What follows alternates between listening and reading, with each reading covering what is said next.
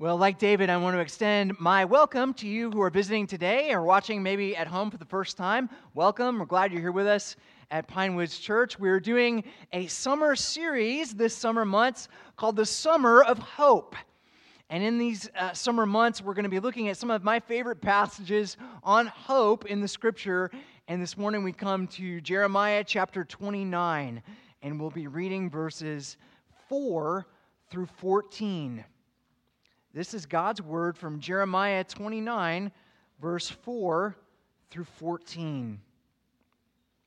Thus says the Lord of hosts, the God of Israel, to all the exiles whom I have sent into exile from Jerusalem to Babylon. Build houses and live in them. Plant gardens and eat their produce. Take wives and have sons and daughters. Take wives for your sons and give your daughters in marriage that they may bear sons and daughters. Multiply there and do not decrease. But seek the welfare of the city where I have sent you into exile, and pray to the Lord on its behalf. For in its welfare you will find your welfare. For thus says the Lord of hosts, the God of Israel, do not let your prophets and your diviners who are among you deceive you, and do not listen to the dreams that they dream. For it is a lie that they are prophesying to you in my name. I did not send them, declares the Lord. For thus says the Lord, when 70 years are completed for Babylon, I will visit you, and I will fulfill to you my promise and bring you back to this place. For I know the plans that I have for you, declares the Lord. Plans for welfare and not for evil, to give you a future and a hope. Then you will call upon me and come and pray to me, and I will hear you. You will seek me and find me when you seek me with all your heart. I will be found by you, declares the Lord, and I will restore your fortunes and gather you from all the nations and all the places where I have driven you, declares the Lord, and I will bring you back to the place from which I sent you into exile. This is the word of God. Let's go to him now in prayer. O Lord our God, the Holy One of Israel, the great God of creation, the great God of providence, the great God of salvation, we ask that you would speak to us through your word, for we, your servants, listen. Hear our prayer, we pray in Jesus' name and by the power of your Spirit. Amen. Have you ever had a day like this? Hit it. Proceed straight. Well, we're 0 for 6. Last chance is the Elmhurst Country Club. Other side of the lake on the southeast side. I don't get it. I really don't get it. I thought this would work. Threw everything I had at that guy, nothing. That's how it goes sometimes, you know. You lose everything, and everything falls apart, and eventually you die and no one remembers you. That is a very good point, Dwight. Make a right turn. Wait. No. It means bear right. No, Up there. It said right. It said take a right. No, look. It means go up to the right, bear right, over the bridge, and hook up with 307. Make a right Maybe it's turn. a shortcut, Dwight. It said go to the right. It can't mean that. There's a lake there. I think it knows where it is going. This is the the lake. machine This knows. is the lake. Stop yelling at me. No, it's Stop up yelling. there. There's no road here. Remain calm. I have trained for this. Okay. Exit the window. Here we go. Make a U-turn, if possible. Look out for Leighton. Michael, are you okay? Swim for it. I got you. Michael. Let go. Let go of me. Come on. I got you. Michael, come on. Go on.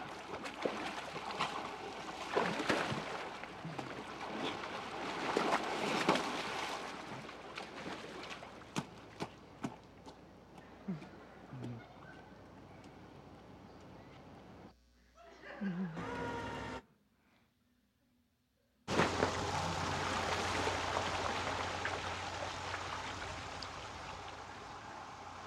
sure you're okay? Fine. Good. That is what's most important. Did you get the rental insurance? Because that is pretty important too at a time like this.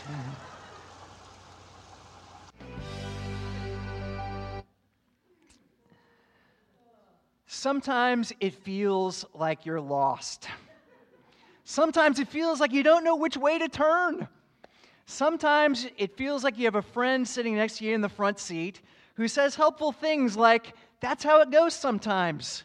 You lose everything, everything falls apart, and eventually you die and nobody remembers you. Sometimes you drive right into the lake and you didn't even buy the rental insurance. Have you ever had a day like that? Or a week like that? Or a month like that? Or a year like that?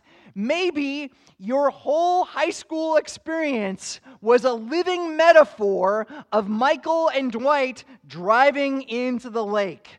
Well, if so, I have good news for you. It's good news for graduates. It's good news for parents and grandparents of graduates. It's good news for the church. It's good news for the whole world. Jesus will never steer you into the lake. To know Jesus is to know that God loves you and has an amazing plan for your life. Even when you don't have an amazing plan for your life, God does. The Bible calls that hope. Verse 11, for I know the plans that I have for you, declares the Lord. Plans for welfare and not for evil, to give you a future and a hope. On Tuesday in our staff meeting, I mentioned that I was going to be preaching on this, and Emma Schelling, one of our high school graduates and intern extraordinaire, said, I can't wait for that. I love that passage. That's my graduation verse. I love Jeremiah 29:11. I do too. I think Jeremiah 29:11 is one of the most hopeful verses in the whole Bible. In fact, I don't know how we could do a summer of hope without Jeremiah 29, verse 11. In a world where so many of us feel like strangers and exiles, in a world where so many of us feel like we just don't belong here, in a world where most of us at some point in time have taken the right-hand turn directly into the lake, God is saying to us, do not be afraid. Don't worry. I've got this. I am in control. Because of Jesus and the gospel of His grace, we have hope that's bigger than our circumstances. Because of Jesus and the gospel of His grace, we have hope that's stronger than our fears. Because of Jesus, we have hope that is rooted in the eternal plans and purposes of God. In a world that's filled with so many uncertainties, gospel hope is certain hope because it's not rooted in the breakable promises that we make to God. It's rooted in the unbreakable promises that God has made to us in Jesus. Verse 13, you will seek me, and you will find me when you seek me with all your heart. I will be found by you, declares the Lord, and I will restore your fortunes and gather you from all the nations and all the places where I have driven you, declares the Lord, and I will bring you back to the place from which I sent you into exile. In other words, even when we sin, God pulls us out of the lake. He restores our fortunes. He brings us back home. If you're taking notes this morning, here's our outline. As we think about gospel hope this morning from Jeremiah 29:11 and verses 4 through 14, I want us to think about three things about gospel hope. If you want gospel hope, you have to know these three things. Number one, you need to know where you are. Number two, you have to know where you're going. And number three, you need to know how to get there. Where are we? Where are we going? And how do we get there? Let's take a closer look. The first big idea is this. If you want gospel hope, you have to know where you are. Now, not geographically. I'm not talking about Florida or Pensacola or Pinewoods Church. I'm talking about something much deeper. I'm talking about something with much more eternal and spiritual significance. I'm talking about knowing where you are apart from Christ and knowing about where you are because of Christ. Verse 4. Thus says the Lord of hosts, the God of Israel, to all the exiles of whom I sent into exile from Jerusalem to Babylon. Now, what is the prophet Jeremiah talking about here? Well, in the 500s BC, Babylon was the most powerful nation in the world. They were a military juggernaut. They were an economic powerhouse. They were an empire in every sense of the world. There was no nation on earth that had the power and influence and stature of Babylon. Now, initially, because of their great power, the Israelites signed a treaty with Babylon. They agreed to pay taxes to Babylon, and Babylon, in return, offered to protect them, making them a vassal state or a satellite state under the umbrella of the power of the great Babylonian Empire. But eventually, the Israelites rebelled against the Babylonians. Babylon invaded. They tore down the walls that were surrounding the city of Jerusalem. They completely destroyed the temple that Solomon had built, and they took the best and the brightest of all the Israelites away into Babylon as exiles. These exiles became citizens of a new country. They gave them new names. They fed them new food, Babylonian food. They gave them a Babylonian education. Rather than oppress them or suppress them or exile them, they decided to assimilate them. They said, you can be full citizens of the most powerful nation on the earth as long as you become just like us. As long as you think like us and act like us and speak like us, every day when the trumpets sound, you must bow the knee to our King and you will be free. Now, if that sounds familiar, it should, because that's almost exactly what our culture attempts to do with us. Our culture says, you can have the American dream. You can be prosperous, you can be successful, you can have all of your dreams come true as long as you become just like us. As long as you believe what we believe. As long as you worship what we worship. As long as you bow the knee to the things that matter the most to us. Now, it's a powerful offer because who wants to be left out? Who wants to be an exile? Who wants to be an outsider? Who wants to be a square peg in a round hole? Who wants to feel like they're all alone? The question is there an alternative? Well, for many Israelites, the alternative was tribalism.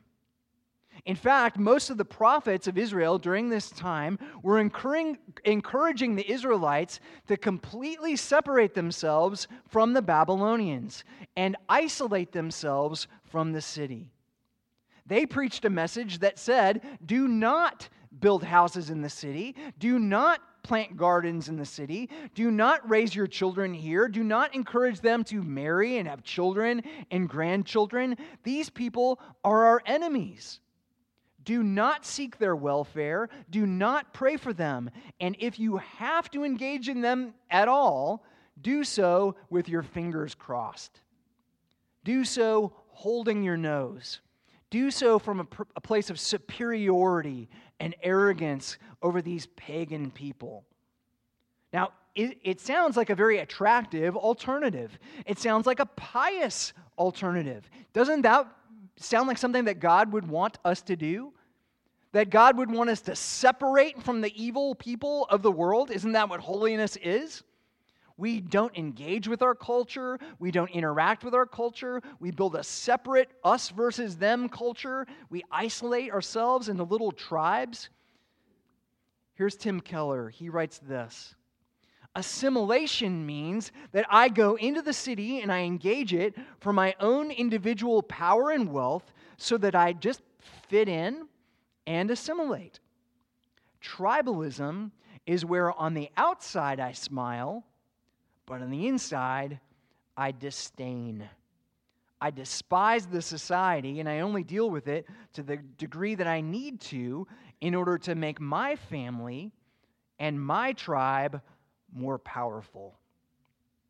You see, in Jeremiah's day, half the people said, assimilate, become just like the Babylonians. And the other half said, isolate. In our day and age, half the people are saying, assimilate, while the other half are saying, isolate. Is there a third option? Well, according to God, there is. Verse 5, build houses and live in them. Plant gardens and eat their produce. Take wives and have sons and daughters. Take wives for your sons and give your daughters in marriage, that they may bear sons and daughters. Multiply there and do not decrease. But seek the welfare of the city where I have sent you into exile, and pray to the Lord on its behalf, for in its welfare you will find your welfare. Now that's a shocking message, because in Israel's day, Babylon was such a wicked city. The leaders of Babylon were violent, bloodthirsty, impious, pagan people. They destroyed God's city of Jerusalem.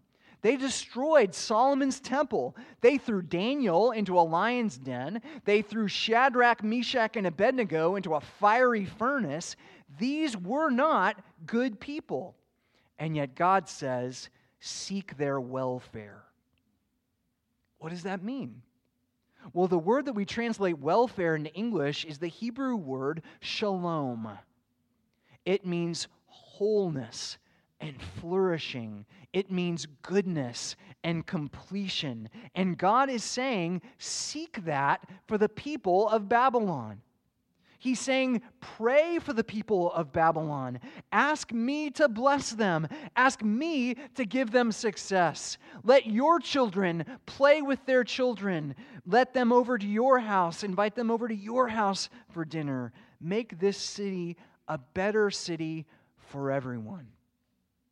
Not just for you and your tribe and your people, but for all people.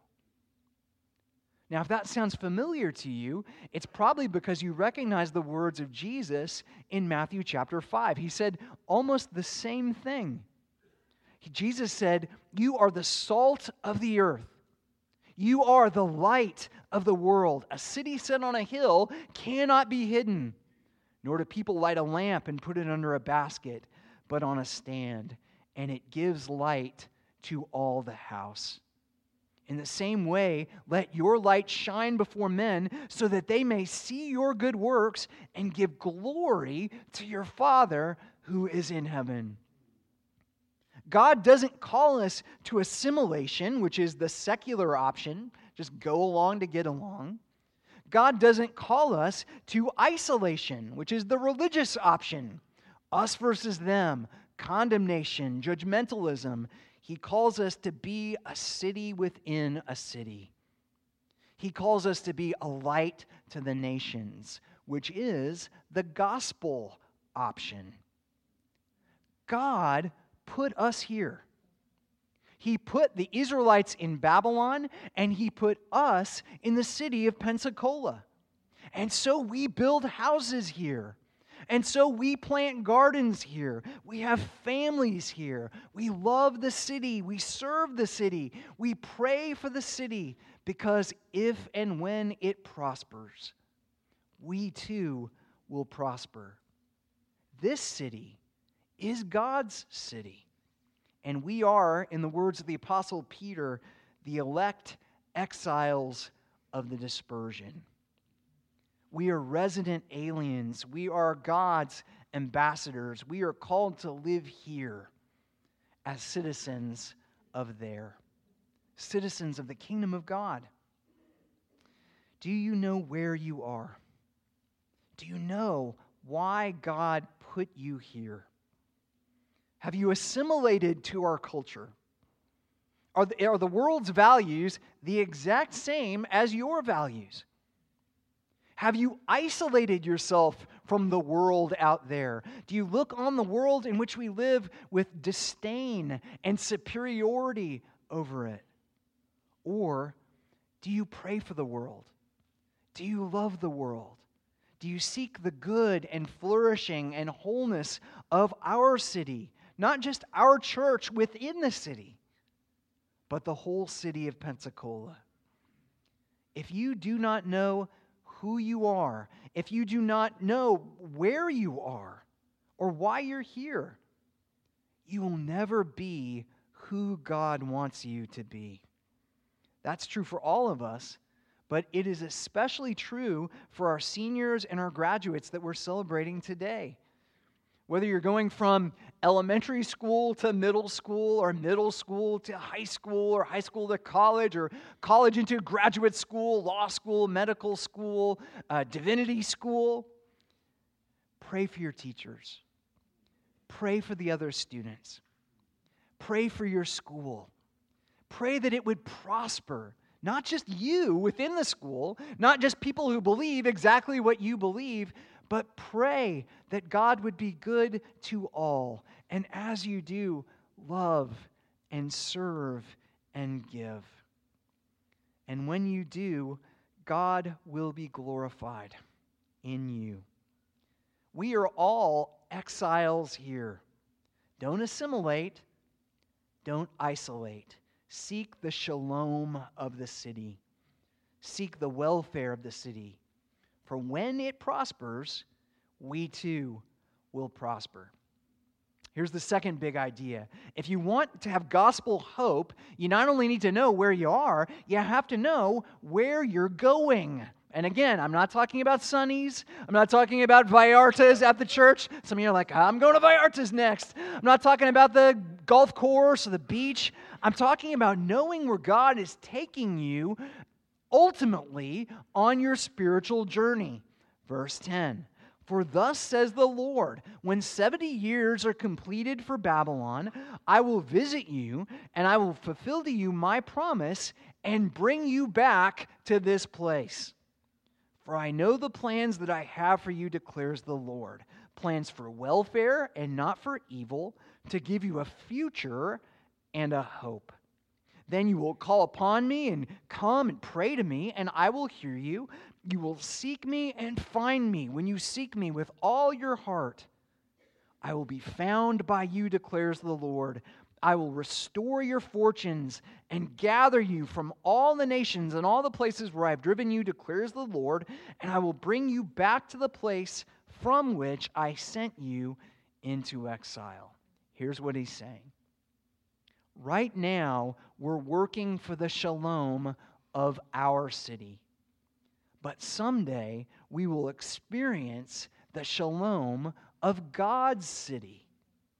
Right now, we're exiles. Right now, this world is not our home. But Jesus is preparing a home for us in the kingdom of God.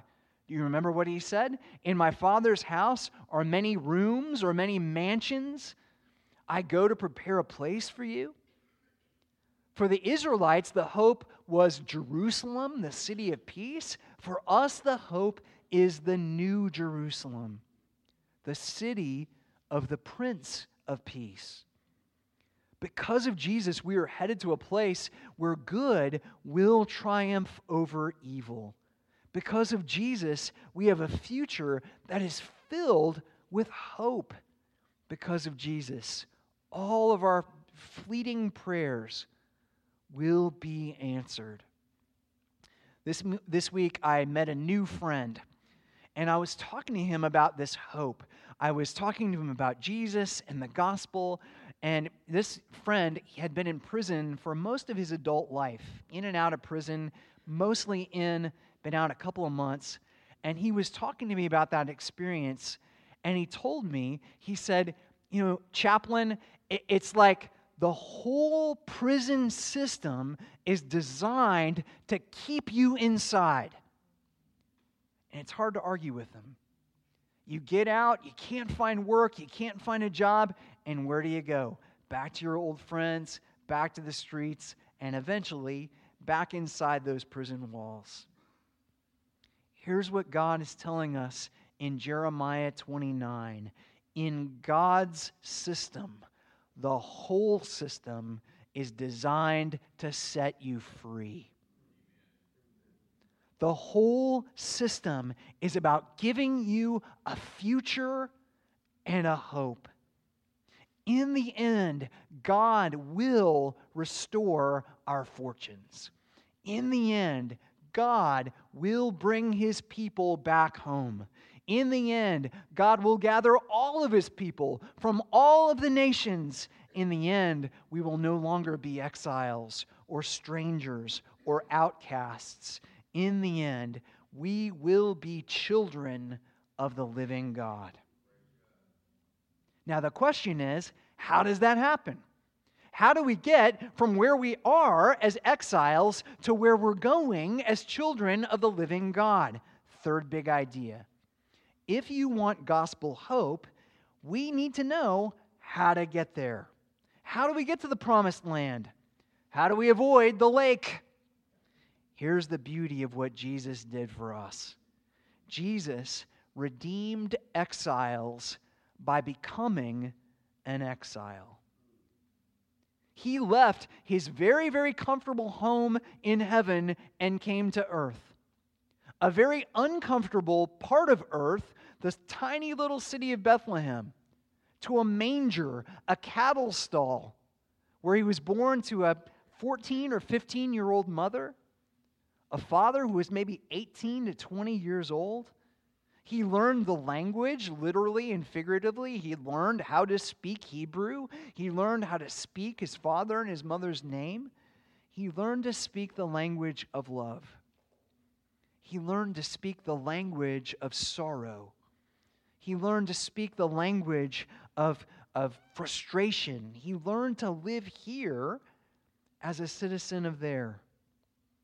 And then the Prince of Peace, the Prince of Shalom, the Son of God who spoke creation into existence, the Word of God who brought order out of the chaos, was physically and spiritually torn apart.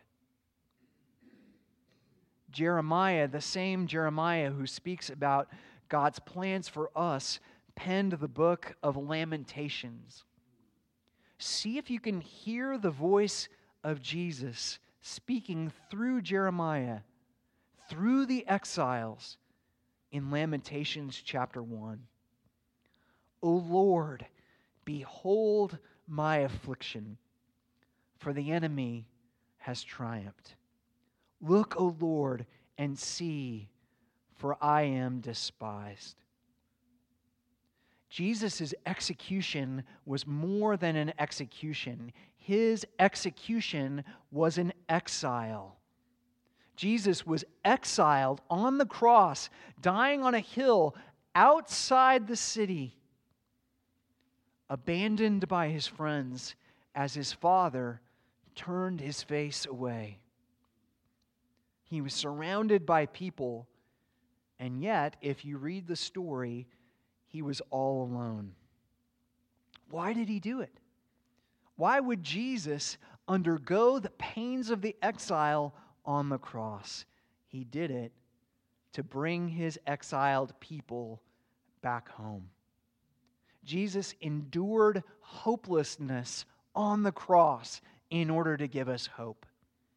Jesus died on the cross in order to give us life. Jesus suffered on the cross for our past in order to give us a future.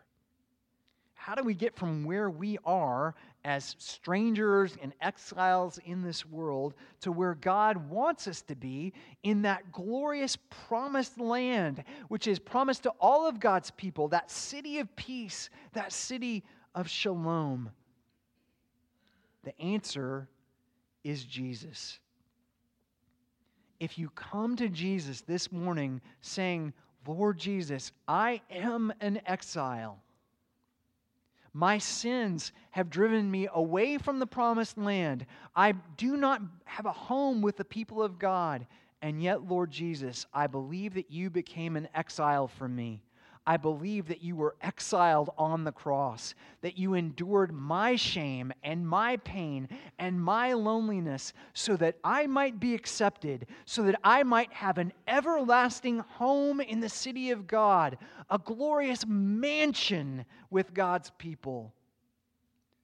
God will hear your prayer, and He will bring your exiled heart home to heaven, home to Jesus, home to the promised land. He'll give you a future and a hope. That's good news for graduates. It's also good news for the rest of us. It's good news for everyone who believes. Let's go to God in prayer. O Lord our God, we thank you for the hope that we have because of Jesus. We thank you, Lord God, that you have plans for us. We thank you, Lord God, that even though we often drive the car into the lake, that even though we often make a mess of this world that you have given us, we so often sin and fall short of your glory. We thank you that you are there to rescue us, that you are always willing to bring your children back home. Lord, we cling to that promise in the weeks and months ahead. We ask, Lord, you would fill us with great joy through hope in Jesus. Hear our prayers. We pray in His name. Amen.